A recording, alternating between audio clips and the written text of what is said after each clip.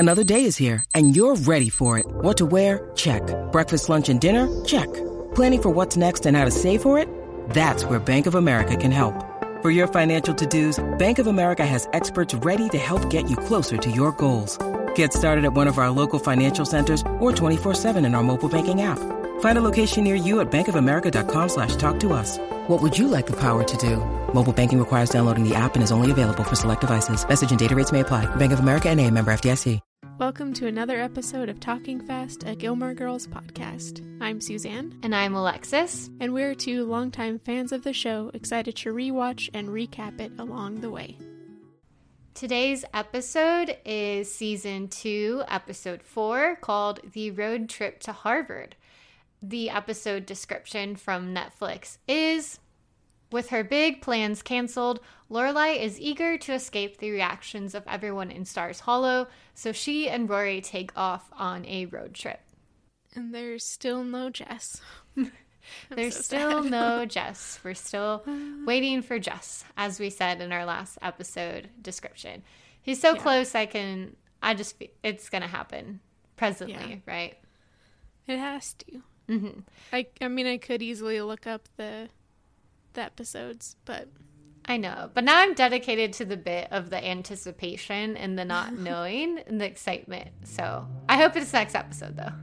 Yeah, this was a good episode, though. I liked it. I agree. I liked the little trip out of Stars Hollow, out of the bubble to an actual, it seemed like they were really shooting on location. And if it wasn't exactly real Cambridge, it was a different location at least. It definitely was. I went to Boston and visited Harvard, and I remember, I've been to that exact archway that they started out at it, so. I was like, either this is real or they did a really good job of making California on some WB lot look like Boston. Yeah, maybe cool. A really good green screen? Yeah. I don't know. Was the green screen technology that strong back then? I don't think so. It's not always that strong now either. Yeah, that's true. Okay, but we have plenty to get into, but before we do, of course, we will do our Talking Fast segment. Are you ready to go first? I think so. I drank a little bit of coffee before this, so I'm hoping it will fuel me like Lorelai and get me through it. That could go either way. Yeah. Okay. Ready, go. This episode is centered around a road trip. Lorelai wants to be spontaneous. Rory wants to plan and have a map, but they kind of meet in the middle and agree they need to find a place to sleep for the night. They end up at the Cheshire B&B, which is delightful, very pink, flowers, cats, etc. They decide to go to Harvard. Rory is dreaming about her future. She fits in really well there. They head back to Stars Hollow. Everyone's heard about the broken wedding because Miss Patty shared. Luke finds out. He smiles. The coffee is on him.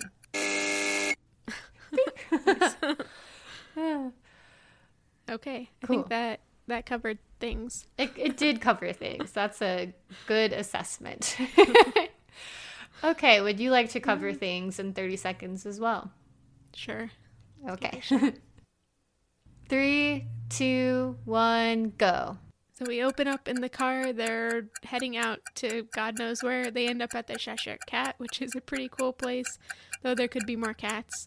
And then they go to Harvard, and Rory sits in on a class and makes some weird comments. And then they also show slides to Emily, who gets kind of distraught that their wedding's off. Luke, though, is pretty happy when Sookie breaks the news, and Lane is also back, and at the very end, Lorelai and Luke talk a little bit about their feelings. Okay, yeah, perfect. Nice. Oh, I forgot about the dragonfly. Oh, we'll get there. Yeah, we will get there. Let's slow down so that we can get to the dragonfly amongst other things. We start off this episode with an interesting conversation about music, which kind of reminded me a bit of Lorelai and Christopher's conversation about Max's musical taste. I don't know if there was meant to be a connection there or if it's just a reiteration that Lorelai's into music, but very specific music. Yeah, I thought that was funny. She says at one point that Christian rock is an oxymoron. Yeah. Which accurately describes how I feel when she, like, Lorelai in the scene is flipping through the radio stations, and what I feel like is a very universal experience. Like, if you did forget, well, it's not a CD for me these days, but you know, like your phone, the aux cord, etc. And you're just trying to find radio stations once you're past your, like, reach of your preset stations, and you, like, flip through country, Christian rock, and pop, pretty much, are like the three kind of stations you can generally find. And I agreed with Lorelai's protests about that really killing the vibe of their road trip. Yeah, that's true. There was a time in my life when I listened to a lot of Christian rock. Oh, yeah. My family did as well, and that's part of my aversion to it now as an adult. Yeah. It's just not for now me. You listen to the lyrics and you're like, oh, wow. This is saying something, I suppose. That's the thing when you're listening on the radio. Occasionally you have to listen a bit to judge if it's a Christian rock song or not, like channel or not, because half the time it sounds just like a typical love song. And then you hear like, oh, mighty God. And you're like, oh, no. Okay, Yeah. switch. Yep. I do have to point out, so they stop and get nuts and have a whole little bit about nuts. Yeah, Hayden's Nut House. Like road nuts, they say. Yeah. I thought it was a little bit of continuity error again here when they go and get these huge bags of nuts. There's no way they could have eaten them in one day. And then when they're at the Cheshire Cat later on, they're starved with no food. Just seems like a bit of an oversight. That is. I did not even think about that. Oh, good Those eyes, nuts Suzanne. could have lasted for days. Because nuts, like, you can't just keep eating nuts, you know? Like, once you've hit your limit, you just don't eat more. Yeah. I'm not even Don't going to make popcorn. I'm not even going to make a dirty joke about that. Gosh. But the Lorelai's theme for this road trip, she just wants to be spontaneous, and the contrast of that is Rory, who is like messing around with a map. She really wants to know where they're going, and Lorelai is much more about the, like, it's about the, like, what, it's not how you get there, it's, what's that saying? Not about where you're going, but how you get, I don't know. Yeah, something about the destination. Yeah. Yeah. When we're in the car, so when they left last episode, we, I guess, understood that the wedding was off, and Lorelai said that, but we didn't get any other information. And now in the car, Lorelai calls Suki and wants her to share the news. Suki sadly had already made a cake. And named it Clyde. Yeah. She said, I never should have named you. But in this scene is my Rory's bookshelf moment when Suki asks Lorelai, I think, what's wrong? And Lorelai says, you'd have to dig up Freud himself and have him work on me full time. Mm-hmm. That was a good line.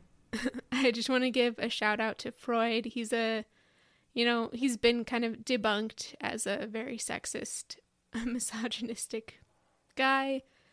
But for a long time, for my master's degree, I worked specifically on dream studies. And so he's like, a big name in dream studies. Yeah, you kind of like butt up against him. Yeah, there aren't that many other people doing dream studies. And if they are, then they have to like refer to Freud. So I read quite a lot of Freud. And it's problematic, but I do sometimes find it quite interesting, the like things that he's come up with, and oftentimes there are like the explanations do make sense, right, in a way, although he's also just coming at it from one angle, which makes things a little bit skewed. But yeah, I know that most people don't like Freud, but I'll read some Freud. So that's why I picked this. I think part of my beef with Freud is he was of the era, and some people are still in this era, but not nearly as many, I don't think, of men like proclaiming their like observations based on these like small things are like universal truths and apply to everyone and all of that stuff. And it's like, no, frame it as like a case study or something like that, and your observations of it, and it's really interesting, or like your take on how dreams work. But anywho, you brought up Freud before for Rory's bookshelf, so I thought of you when I heard that line, and I think your interest in dreams is really cool. And if we ever have any dream sequences on the show, we'll definitely have to turn to your expert opinion. I can think of at least one, but I don't think it's for a while. Yeah, I think I remember a Lorelai dream. Yeah, I remember a Rory dream. Oh, I do too, actually. Okay, we'll have fun with we'll it. We'll get to them. Okay. Did you mention, I can't remember, when she calls Sookie, Lorelai tells her to tell Miss Patty about the wedding being off? Oh, yeah. No, I hadn't mentioned that. Yeah. So that's kind of the follow-up, after Sookie has, like, lied. She's like, no, I didn't make the cake already. Don't worry. As she's standing next to, like, a 7-tier wedding cake. Lorelai asks her to tell Miss Patty because then the whole town will know. And Sookie's like, yeah, within an hour, the news will have spread, which it does. Yeah. Very, very effective. Also, that cake looked pretty delicious as far as cakes go. At least Sookie she got to eat a piece. Yeah, and everybody at the end probably. I wonder if she gave pieces around the town like Lorelai had with the daisies. The beginning of the engagement and the end of the engagement. Yeah, you can't quite make the whole like flower crowns out of the cake, or there's just true. Suddenly like bugs everywhere rotting cake gross. slices. That's the dark version. So as this road trip progresses, the kind of height of this conflict of should we plan or should we not plan comes to a head when Rory and Lorelai both like agree they don't want to like just sleep in the car. They need to plan where they're going to stay. So Lorelai thinks up that they're near this contact she used to know, someone else who owns an inn. I think Daniel or somebody like that. And but she doesn't want to call ahead. And I feel like this was the show kind of leaning on Rory's side of the debate, because if they had planned ahead, they would know that this inn is no longer, it's actually now the Cheshire Cat, like B&B, and it's a completely different beast. Yeah. I have to admit, Lorelai was being pretty harsh on B&Bs. Mm-hmm. And generally, I've only been to B&Bs in England, so it's kind of a different experience, but I've enjoyed them. Like, you get a home-cooked breakfast. There is some expectation of being somewhat sociable, which I don't like, but yeah, but it's usually like comfy and nice. So I think she was a little bit harsh, but the Cheshire Cat was a different beast. Yeah, I thought this was an interesting, I feel like the show does this a couple times where they like satirize a specific group of people. And it's not the perfect reference, but it made me think of in the revival when they have that 30-somethings group. And it's just like Amy making fun of millennials by using this like very small group and making them like a silly satire out of them. And here it felt the same way. I was like, I feel like Amy must have had a bad that's later on, a bad B&B experience, and now like in this episode she's taking it out on them, or just like I can't really imagine her in a B&B either, so maybe that's where it's coming from. But it felt like a little bit of like an extension of a writer's kind of squabble. Man, I'm messing up my words today. It felt like her issue with B&Bs, maybe. But I could be projecting just my own views of what I think her views are. That's true, because with B&Bs, like, you don't go to a B&B in a big city or, like, a metropolis or anything. You go to a B&B usually out in the country or in a small town or historic place. And most of Amy Sherman Palladino's stuff takes place in cities. Or at least, well, I guess not Gilmore Girls, but at least, like, she seems like a city person, I'll just say that. Yeah, definitely. And I just felt it odd, the kind of skewering of B&Bs, because the show features so many inns, and I wasn't aware that they were so different. But, of course, they are. So like, I don't know.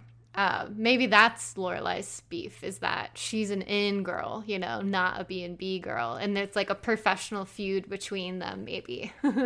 Yeah, that makes sense. Okay. I'm letting you know, this episode, I decided to not do a Stars Hollow moment because we were not in Stars Hollow. I am instead doing a Cheshire Cat nomination because nice. I feel like the whole, you know, we've talked quite a bit. The idea of Stars Hollow nomination is like the aesthetic of Stars Hollow. And love it or hate it, the Cheshire Cat has the most stark aesthetic. Like, it is, I don't know, it's seared in my memory the minute they walked in. I was kind of like, I was like, yes, but then also like, oh my God, you know?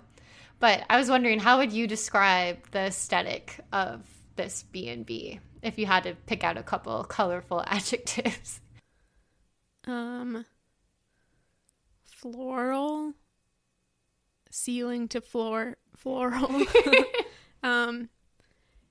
A stereotypical cat lady house, just with only one cat. Yeah. Somebody who got a little bit too excited with wallpaper. I know. And trimmings and stuff. Yeah. And LaDawn is just such a strange character. Yeah. It's very, like, LaDawn says the person before her was eclectic, I think was the word she used, and she said she didn't like it. But I felt like this was eclectic, but on a certain theme, like kind of stereotypical old grandma, maybe. Like, there's a color palette, which seems to be like pink, and the wallpaper, like drapery, lace, doilies, you name it. It's a lot. Cats, but only one living cat. But I feel like the spirit of cats are there. Yeah. It makes me think of in the Harry Potter books. The descriptions of the tents that they stay in at the World Cup camping place. That's just like, smells like cats. I imagine this place smells like cats.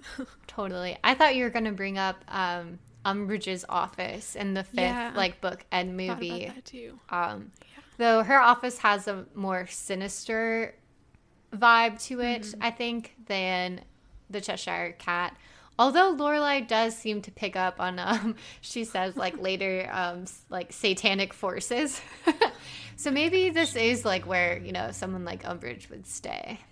Yeah, that's true. I bet she would. So, yeah, that was my nomination. It was just a special episode call out to this lovely B&B. Yeah, I love it. But while they're at the B&B, they become afraid of the people downstairs and the conversations they'll be sucked into, which seems like quite a sacrifice. So they decide not to get dinner because they don't want to walk past these people. And that, I don't like talking to people, but I would rather have dinner than I agree. Starve. So. And that seemed like complimentary food. I saw like a whole spread. I saw wine. I don't care how mildly annoying that crowd is. Like, especially I will venture out for food, and especially venture out for free food. Like, I thought they were a bit on high horses of like, it feels like kind of the whole like city girl mentality of like, I'm above the country folk or whatever that you see in like stories, but they're from an equally weird town as well. Like, Stars Hollow is not New York City where they're just used to walking around not talking to anyone, whatever. So it feels like it's coming from a weird place. Yeah, they didn't even have to have the complimentary stuff. If they wanted to avoid people altogether, they could have said that they had dinner plans or just anything. But Lorelai does, like, when they're upstairs, she does admit that sarcastically they're high above everybody else. So she at least like notices that they are being ridiculous here. But yeah, why didn't they have the nuts with them? That's the biggest question for me. Yeah. Where are the nuts? There's probably like a deleted scene somewhere about how they like fed them to squirrels or something like that. But then there could have been a good line about that too. Like, we shouldn't have fed all those squirrels the nuts, but Yeah. this is the true, we speculated about a lot, but this is the plot line I need to be cleared up whenever someone interviews the Paladinos next. Where were the nuts? And what are your opinions on B&Bs? Did they bleed into your artwork? Gosh. And the consequence of their kind of uppity behavior about the happy hour down below is that Lorelai exposes herself to this like empty evening, which provides Rory with an opportunity to start asking her about Max, which is something Lorelai would like to avoid. But Rory is pushing this conversation, I think understandably so, and she's put it off for longer than I would expect many people to. Like, I kind of said I thought it was friendly of her. Well, not friendly, but I thought it was kind of her to not ask Lorelai probing questions immediately at the start of the road trip. But at this point, I'm like, come on, Lorelai, I think you owe her a little something, a little explanation, even if you're not ready to delve into it quite yet. Yeah, I actually put my Friday night dinner within this conversation. That makes sense. Were a couple points that I thought deserved it. Like, at one point, Lorelai starts going off about how she's not going to discuss this with her 16-year-old daughter. She likes to flip that switch when it's like in the heat of the moment. Like, now you're not the best friend. Now you're the daughter. Exactly.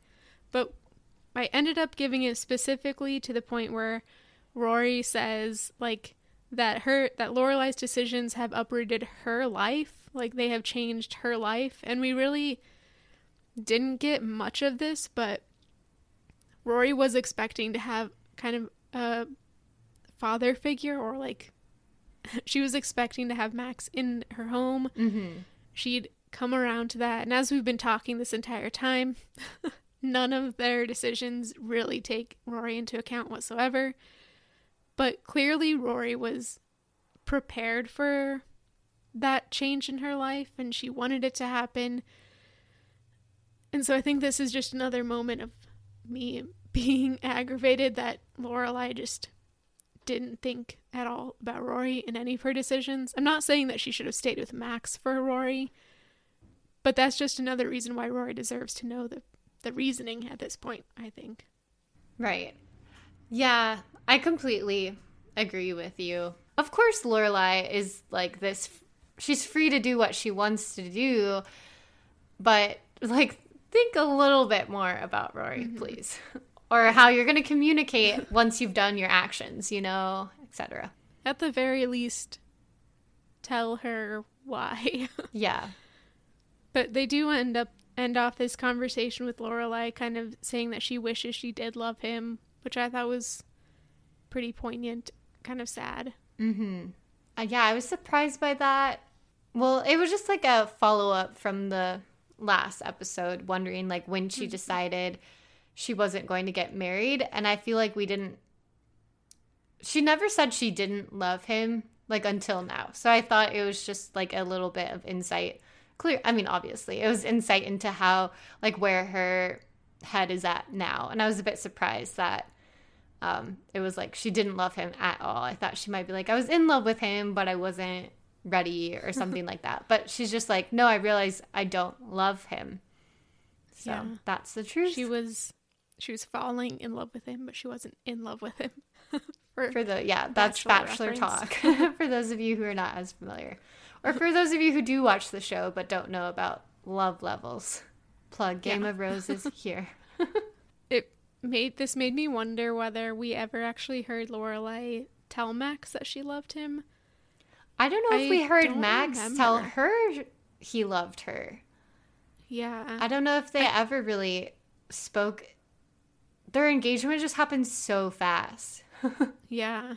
I kind of vaguely remember Max, like, in his second proposal saying, like, I do love you and that's why I'm asking you to marry me, or something like that. But I don't remember Lorelai ever saying I love you. And since we got that whole episode with Rory and Dean and that phrase, it's kind of surprising that we didn't Yeah, maybe didn't hear that at all with them. No closure in that discussion. No. I mean, a little bit of closure about, it seems like the door is definitely closed. You know, when she said, I'm not in love with him. Because Rory had been kind of saying, maybe you're afraid, and if you just, like, think about it, maybe you can get back together. Maybe the wedding could still be on. And we get the sense of, like, no, that is definitely not something Lorelai will be pursuing.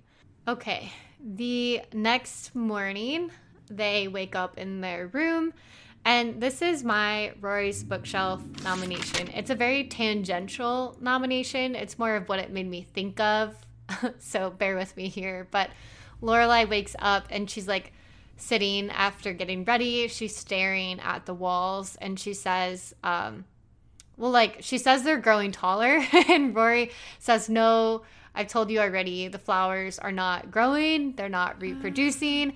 And Lorelai is like, there are satanic forces at work here, which is what she'd written in the memory book, which Rory strikes out. But this made me think of a short story, a Gothic one called The Yellow Wallpaper by Charlotte Perkins Gilman, in which a narrator kind of descends into quote-unquote madness through observing this yellow wallpaper that she, like, studies for hours on end and thinks it's moving.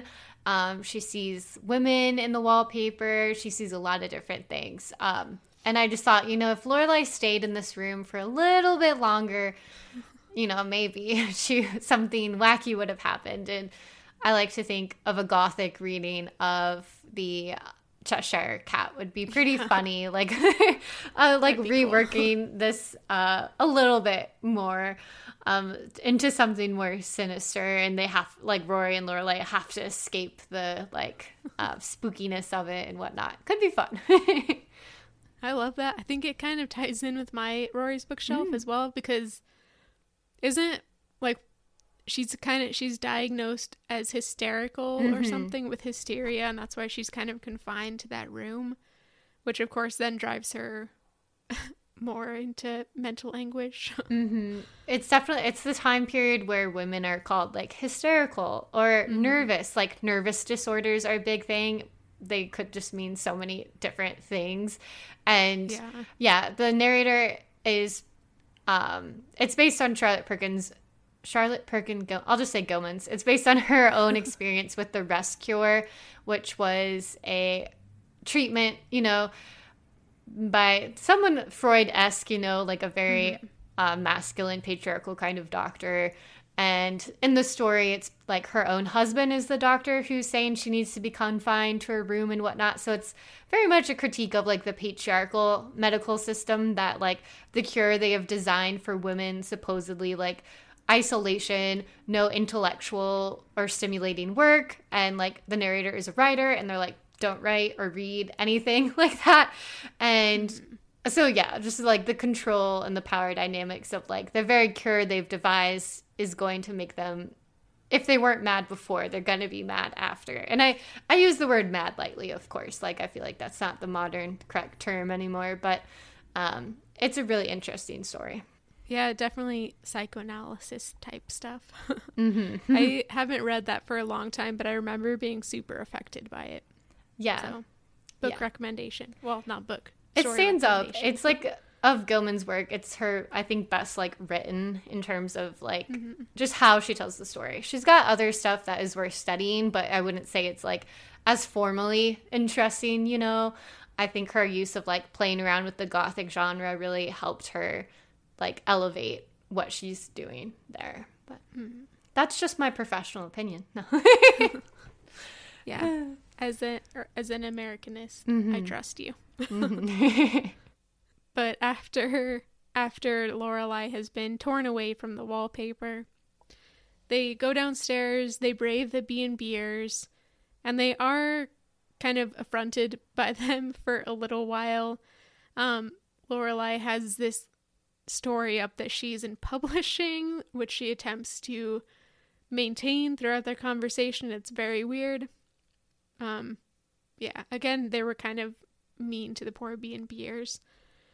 But they do escape.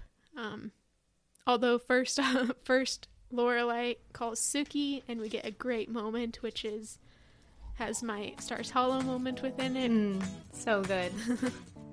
So Miss Patty's been very efficient at spreading the news, and everybody in town knows except for Luke. He's a loner. Yeah, poor guy.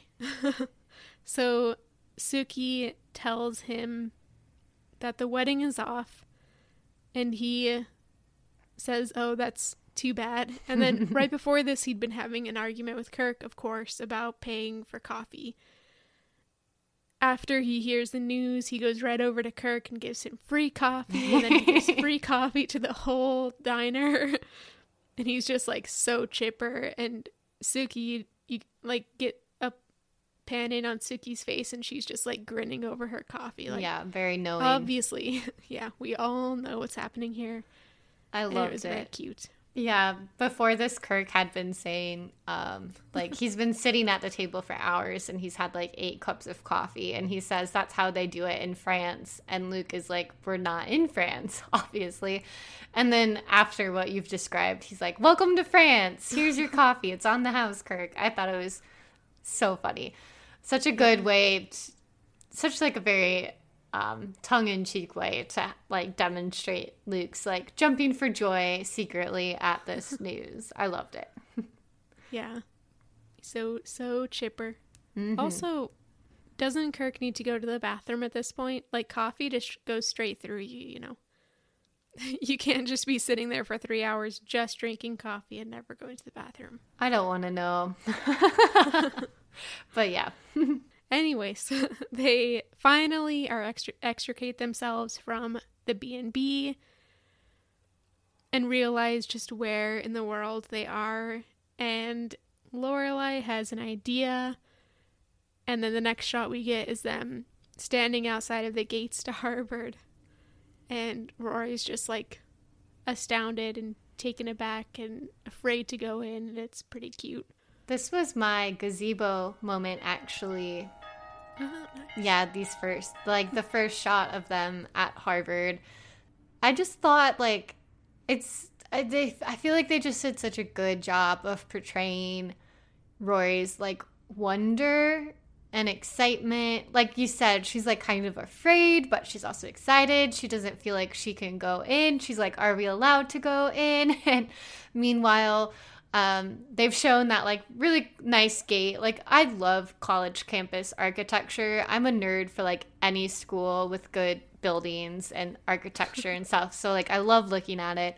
And you see like they're at Harvard and they've got like that the guitar kind of sound that goes through Gilmore Girls, and the like like I'm not gonna sing it today, but and so it's just really lovely, and I feel like it encapsulates so much of, like, say what we will about, like, the higher ed system or their treatment of Rory as, like, a prodigal child or all of this stuff, like, put that all aside, like, it's just her love for Harvard and her, like, excitement for her future, and, like, this is her dream, and the dream means so much to her and her show and those around her, like, I just thought it was so exciting to see the two of them standing like side by side. And I feel like sometimes that image of them side by side looking up at like the Harvard gate is the Netflix like image for the show sometimes for me. And so I just remembered it really well.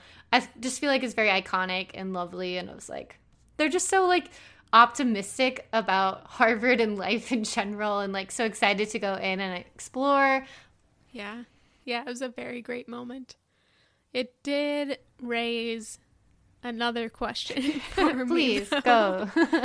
Which is, when are we at? Like, when is this? Oh, that's because great. Yeah. It's summer, there wouldn't be people in school, right? Yeah. That's a good point. It seems like full lecture classes, like the full campus is alive and classes are in session.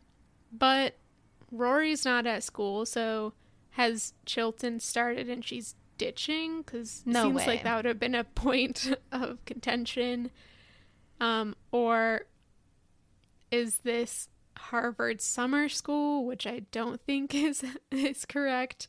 So they just like mismatched. And usually I think university semesters tend to start even a little bit later than like high school semesters. Mm-hmm.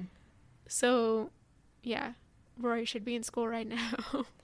Wow, they needed you on the writing staff this episode. You would have been like, don't forget the nuts. What time is this? It's just the little things, you know. Yeah, seriously. They could have done like a move-in day thing or something. But that would have been kind of haywire. Yeah, but that could have been a good way for them to like sneak in, you know, pretend that they're moving in. It could have worked. Well, But they don't. yeah. They didn't ask me. Lorelai convinces Rory that they don't need a guide or permission or anything to go check out Harvard. So they begin their excursion, and they do a lot of there's a lot of fun different scenes while they're there. The first one is the exciting purchasing of coffee at Harvard, which is of course the first thing that the Gilmore Girls would do. And while Rory is there, Lorelai gets hit on by a Harvard guy, which was kind of funny to me. Also, where Lorelai was asking, she's reading the names of people who had gone to Harvard, which included W.B. Du Bois and Henry James, which she asks, is that a beer? And Rory says, no, a novelist. And I already gave Henry James a Rory's bookshelf before, so I didn't do that. But then they do get to Sam Adams, the actual beer. So fun, Harvard trivia sprinkled in throughout. Yeah, I loved all these scenes. Lorelai seems almost as excited as Rory. Mm-hmm. Rory's obsessed with the libraries. That scene was really funny. Yeah. She's practically having a panic attack. I need to read more books.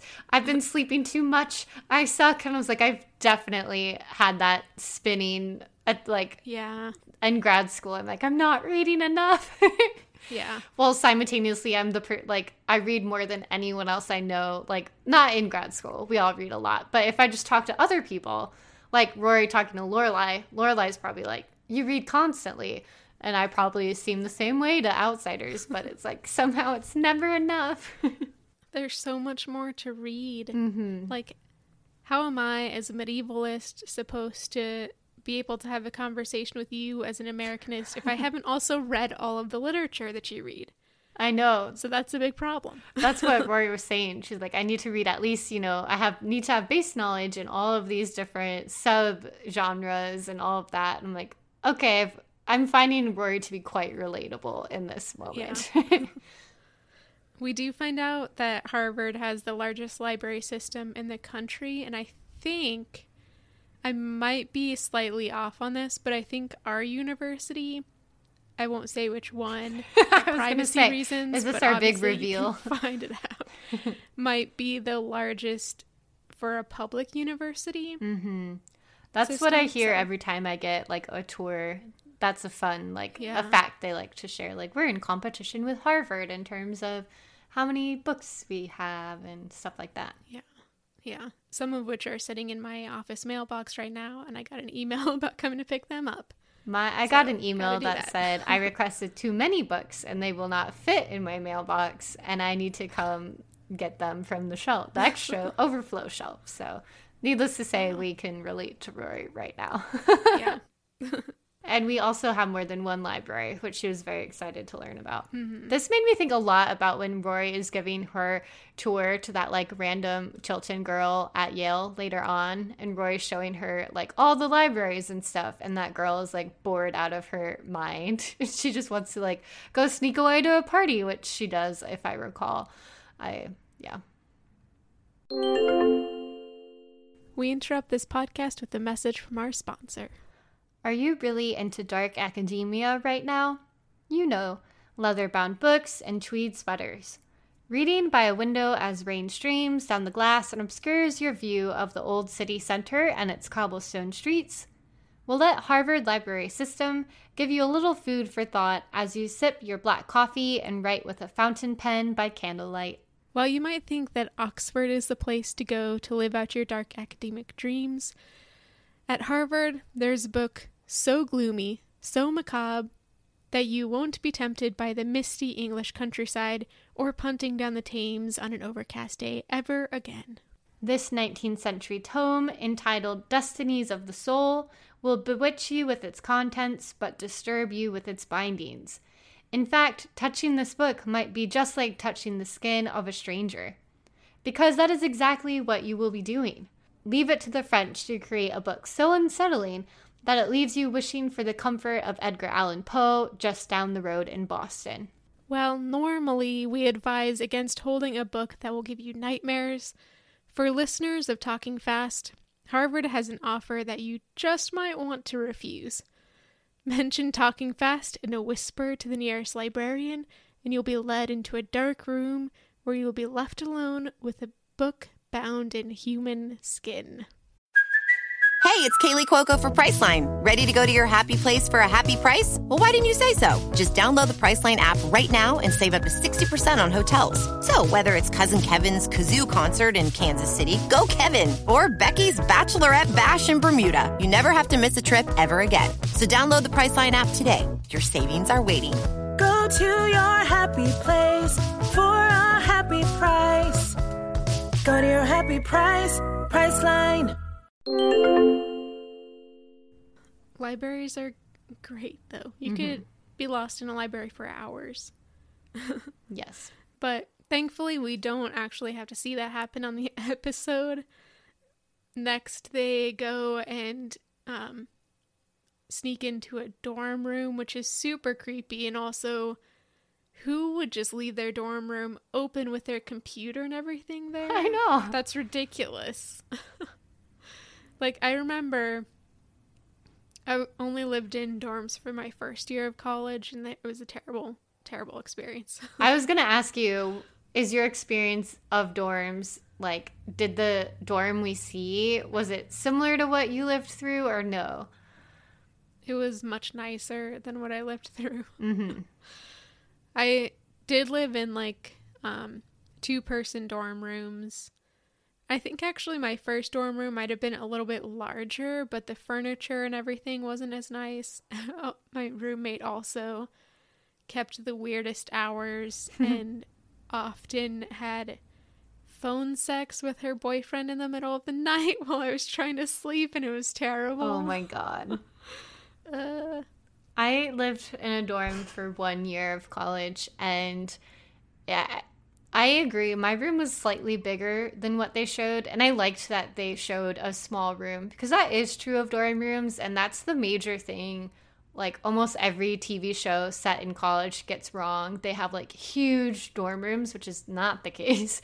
But mine was very much, like, linoleum floor, cinder block walls kind of vibe. It was not aesthetic at all, and we were an old dorm that actually was made out of, like, Indiana limestone, so the outside looked cool. It was like an old building that looked very, majestic, but the inside was very out of date, and we had no air conditioning or anything like that. And then it was eventually, like, torn down by the time I had graduated, which made me upset because I still had memories there, and they replaced it with, like, a very modern looking building that had no character or anything like that. So mixed feelings about living in a dorm and how they showed it here. Yeah, I think this is more like my experience than the Yale dorms that we'll see later. Oh, yeah, totally. It was just absolutely ridiculous that somebody left their door wide open. And it's not even like a locked building. It just seems to be a fully open building on the first floor. And the same thing seems to happen next when they sneak into a class, like a lecture that is ongoing. The professor's, like, in the middle of a lecture, and Rory kind of, like, decides to enter the class. She's trying to be secretive, but she drops a coffee, so everyone, like, in unison, they all turn to look at her, which I felt like was a little dramatic. My students are never really that, like, alert. Like, a few people would turn, I think, if someone, like, dropped a coffee. But anyway, I wanted to ask you about this whole, like, Rory goes to the class, she's listening. We cut back to it later on. She's, like, participating, speaking out loud. Like, well, how did you feel about this? And maybe how would you react if you were a professor? And, like, I guess this is, it doesn't work for us because we have such smaller classes than this. But, like, yeah, what were your thoughts about this? First off, I would be astounded that anybody was participating. Yeah, right? Especially these days. Maybe I'd be like, welcome. Thank you for contributing. Yeah. But I also, like, if it was somebody I didn't recognize and clearly knew was not one of my students, I would be pretty annoyed, I think. Because they obviously don't have the context of the class.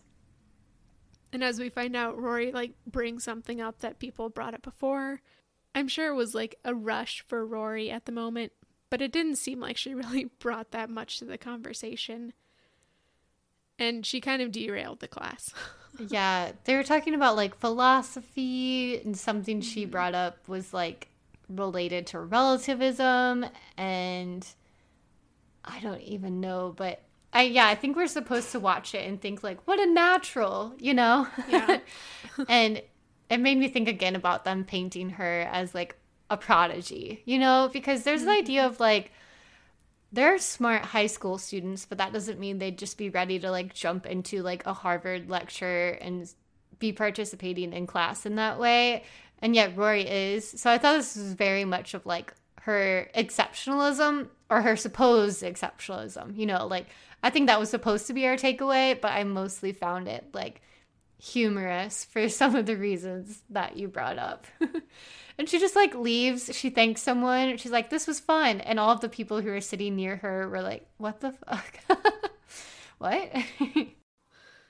I've also taken a couple philosophy classes, and anybody who thinks they can jump into a philosophy conversation, like, in the middle is obviously not familiar with philosophy.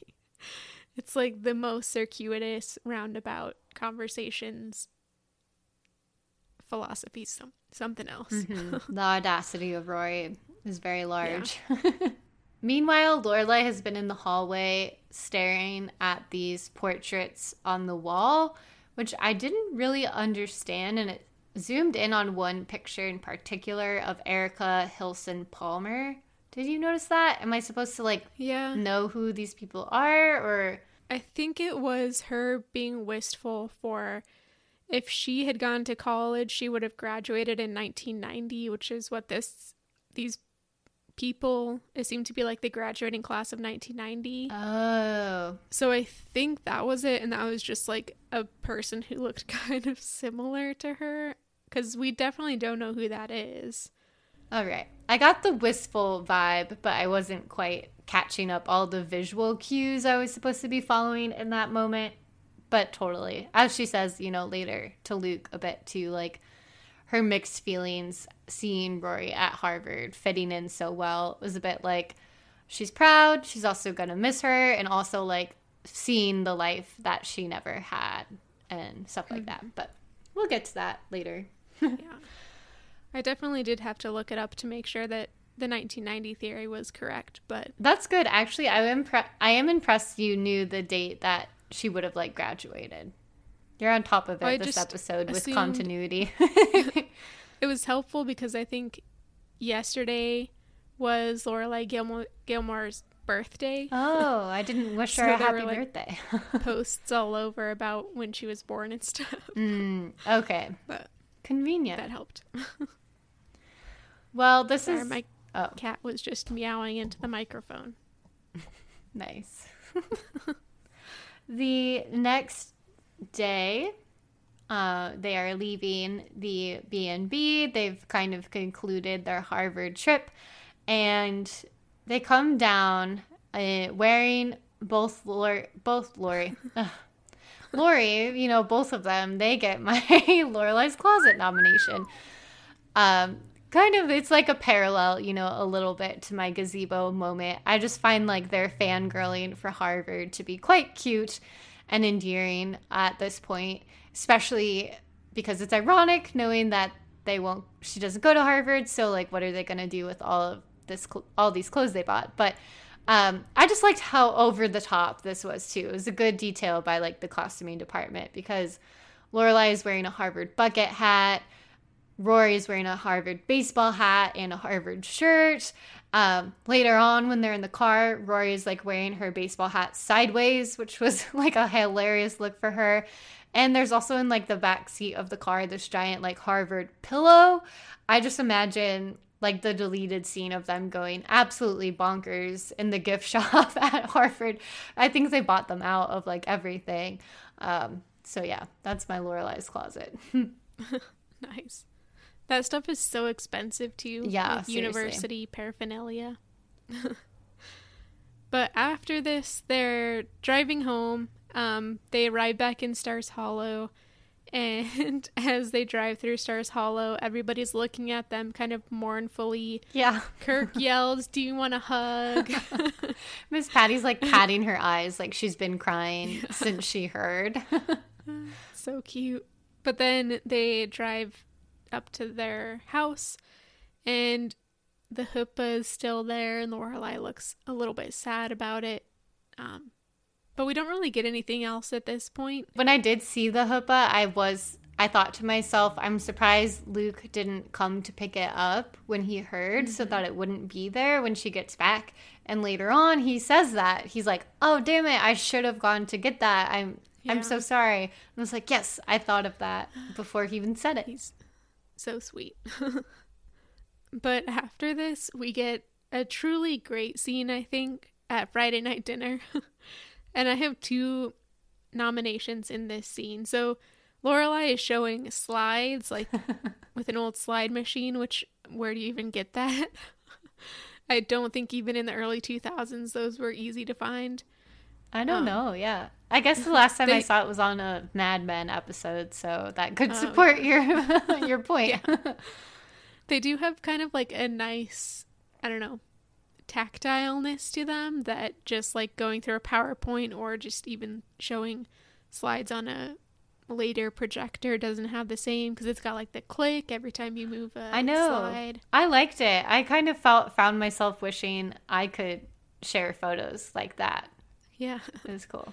Because Emily's like, why didn't you just print them for me? I like Lorelai's explanation that this like slows everything down and makes you actually have to look at everything. Mm-hmm. But I have my Lorelai's closet in this scene for Rory's dress, which I thought was really cute. It was like a navy blue button-up shirt dress, which she's worn a similar silhouette in the past couple episodes for Friday Night Dinners. But I like this one because it was navy blue, and then it has like leaves and acorns and stuff on it. It's kind of an interesting pattern, but I liked it. She's ready for fall. Yeah. It's coming. But I also had my gazebo moment in this scene. Specifically so Emily asks about the wedding, and before Lorelai can respond, she starts to get really upset that they eloped without telling her, so she couldn't be involved. Yeah. And that was my gazebo moment, because I just love this like kind of transparent look into Emily's excitement that Lorelai was going to get married and that she was going to be involved, kind of coming off of what we had said with the veil episode when Lorelai had finally asked for her opinion. Yeah. So I just really loved that. I know. It was also just so like melodramatic. I loved it. She jumped to conclusions so fast and was like on her feet yelling like, I got my hair done, I got a dress, and all these things that, like you say, are on like they're her anger, but also reveal to us how she was like a lot more invested in this than she was perhaps letting on. Yeah, it was very sweet. It was like, this is buying things to be prepared for a big day is Emily's love language. What more could you ask of her? Yeah.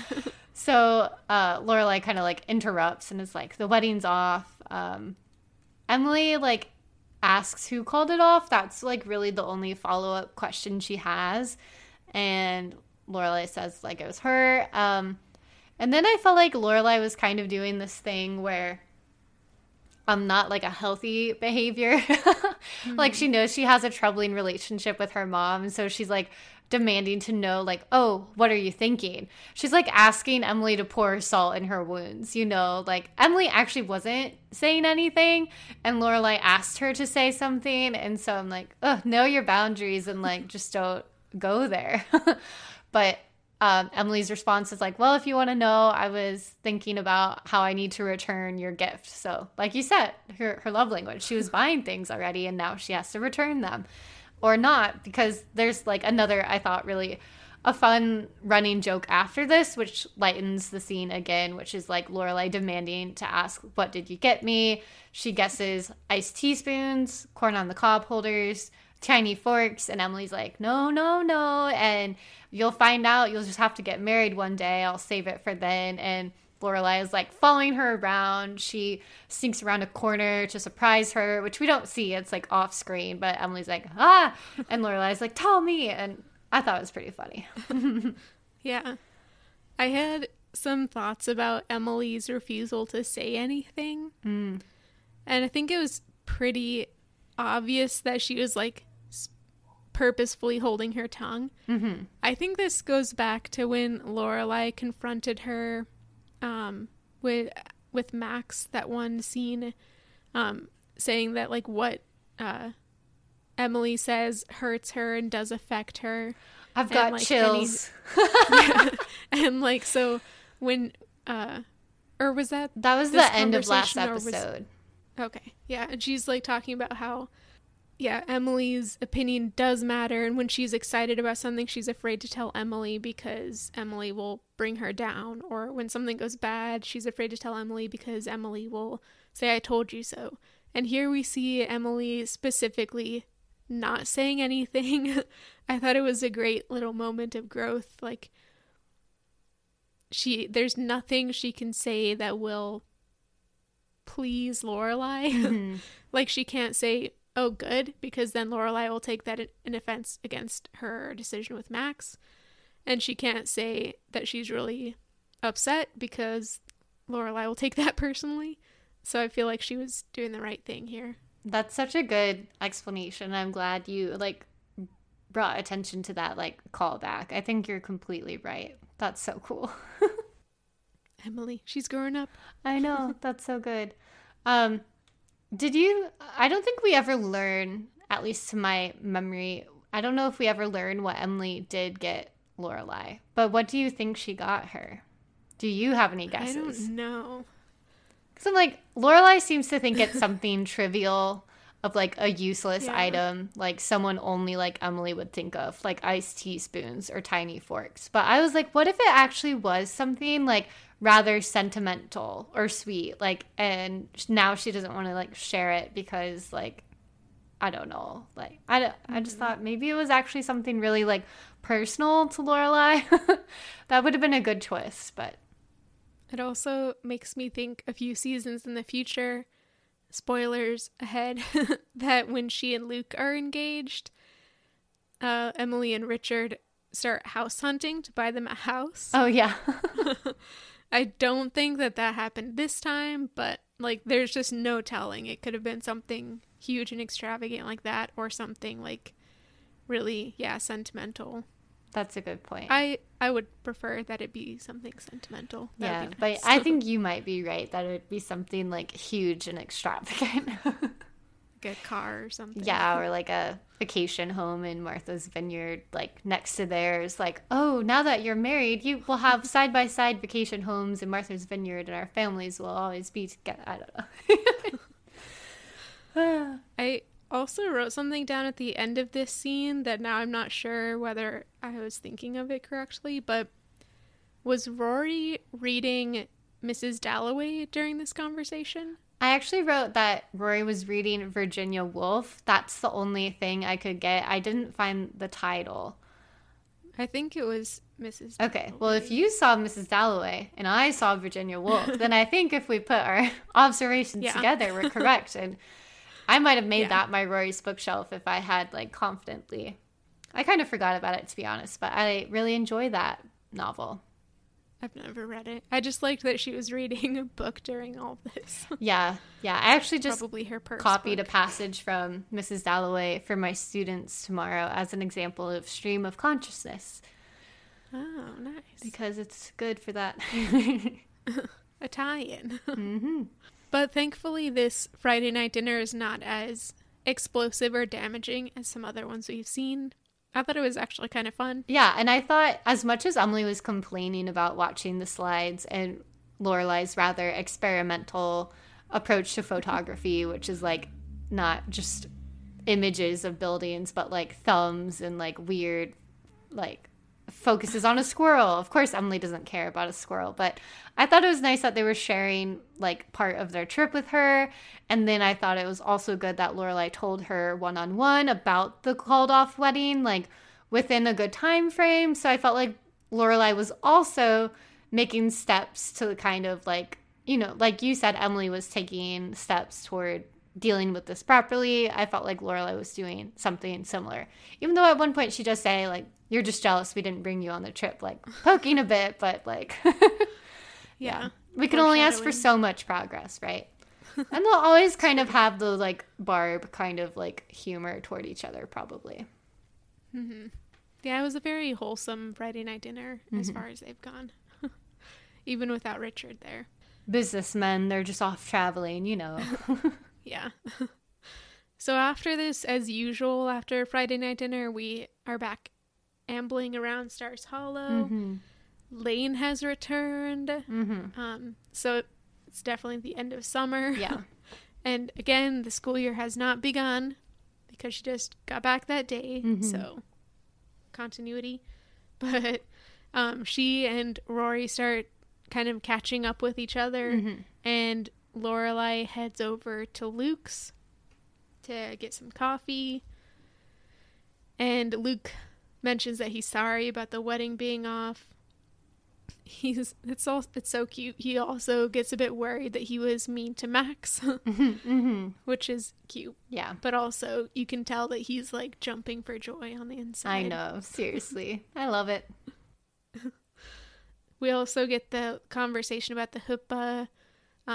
Lorelai decides she wants to keep it. She'll just grow some nice vines on it, which I think is a nice compromise.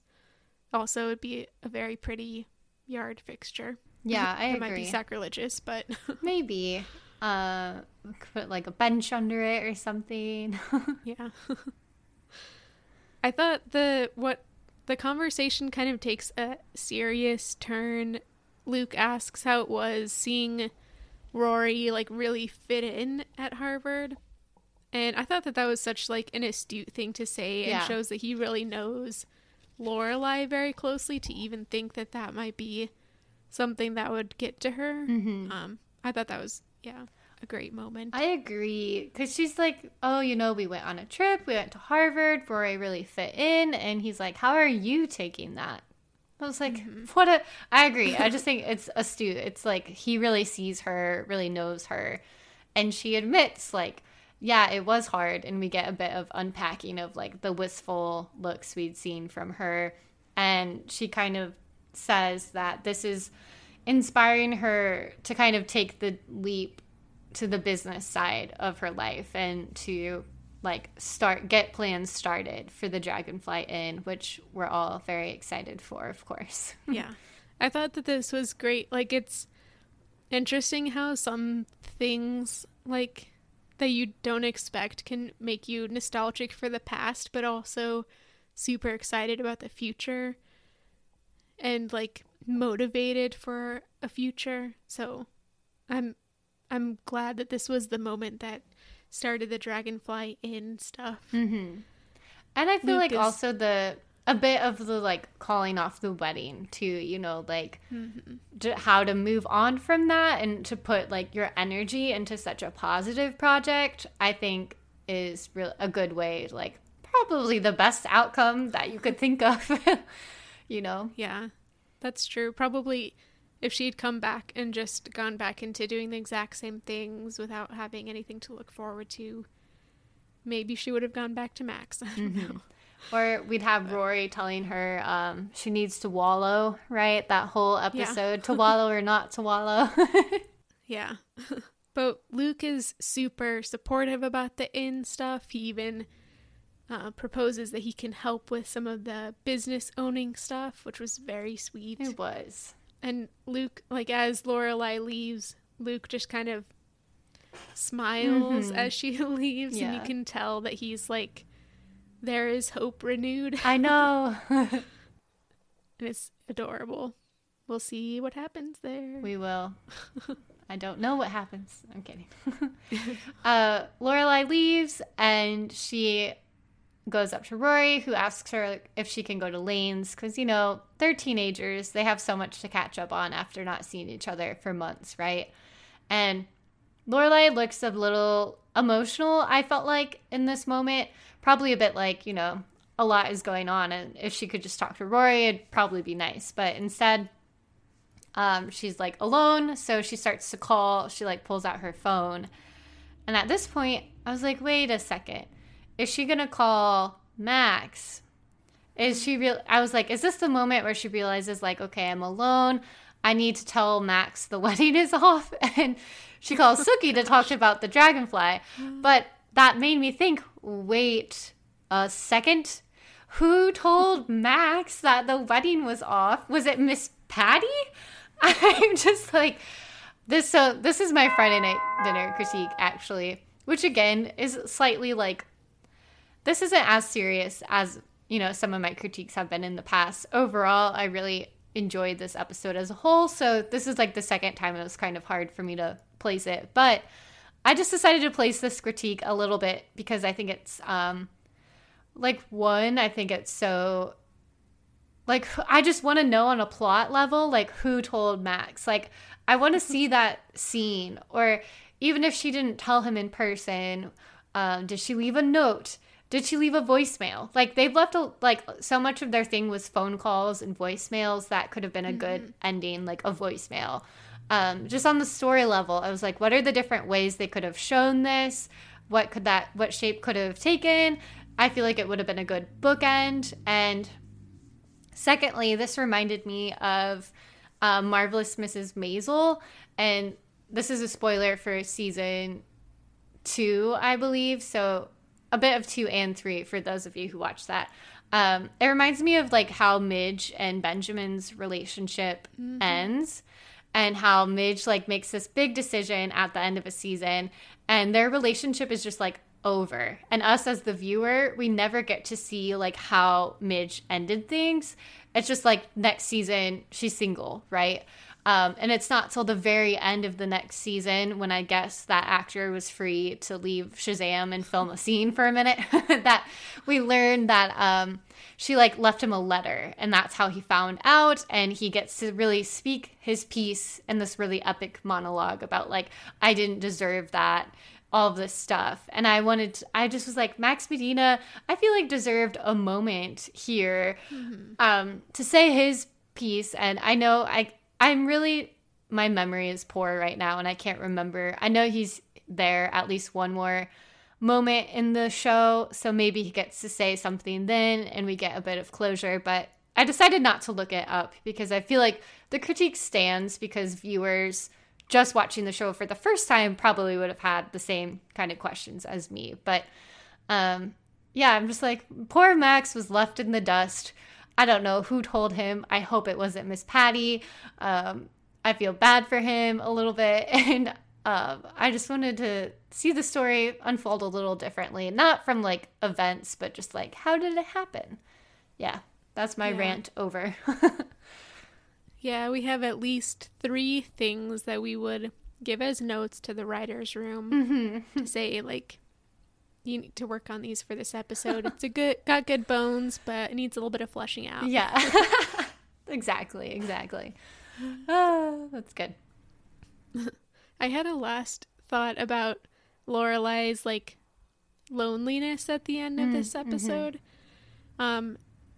And the fact that they just visited Harvard. I wonder if a lot of it has to do with Lorelai realizing Rory is going to be gone soon. And she needs to have something else in her life that is like her focus, and that's why she's starting the dragonfly. That's a good point. But yeah, because she gets that sort of like lonely look in her eye as she's watching Rory walk away with Lane. So I think that is definitely evidence to what you're saying of like, of course she doesn't. Yeah, I think that's right. She's realizing like soon, within a matter of relatively short time, I'm going to be like alone from the one person I've been like inseparable from for like 16 years now. Yeah, that'd be a lot. Big change. I'm excited what's going to happen with the dragonfly, though. Yeah, me too.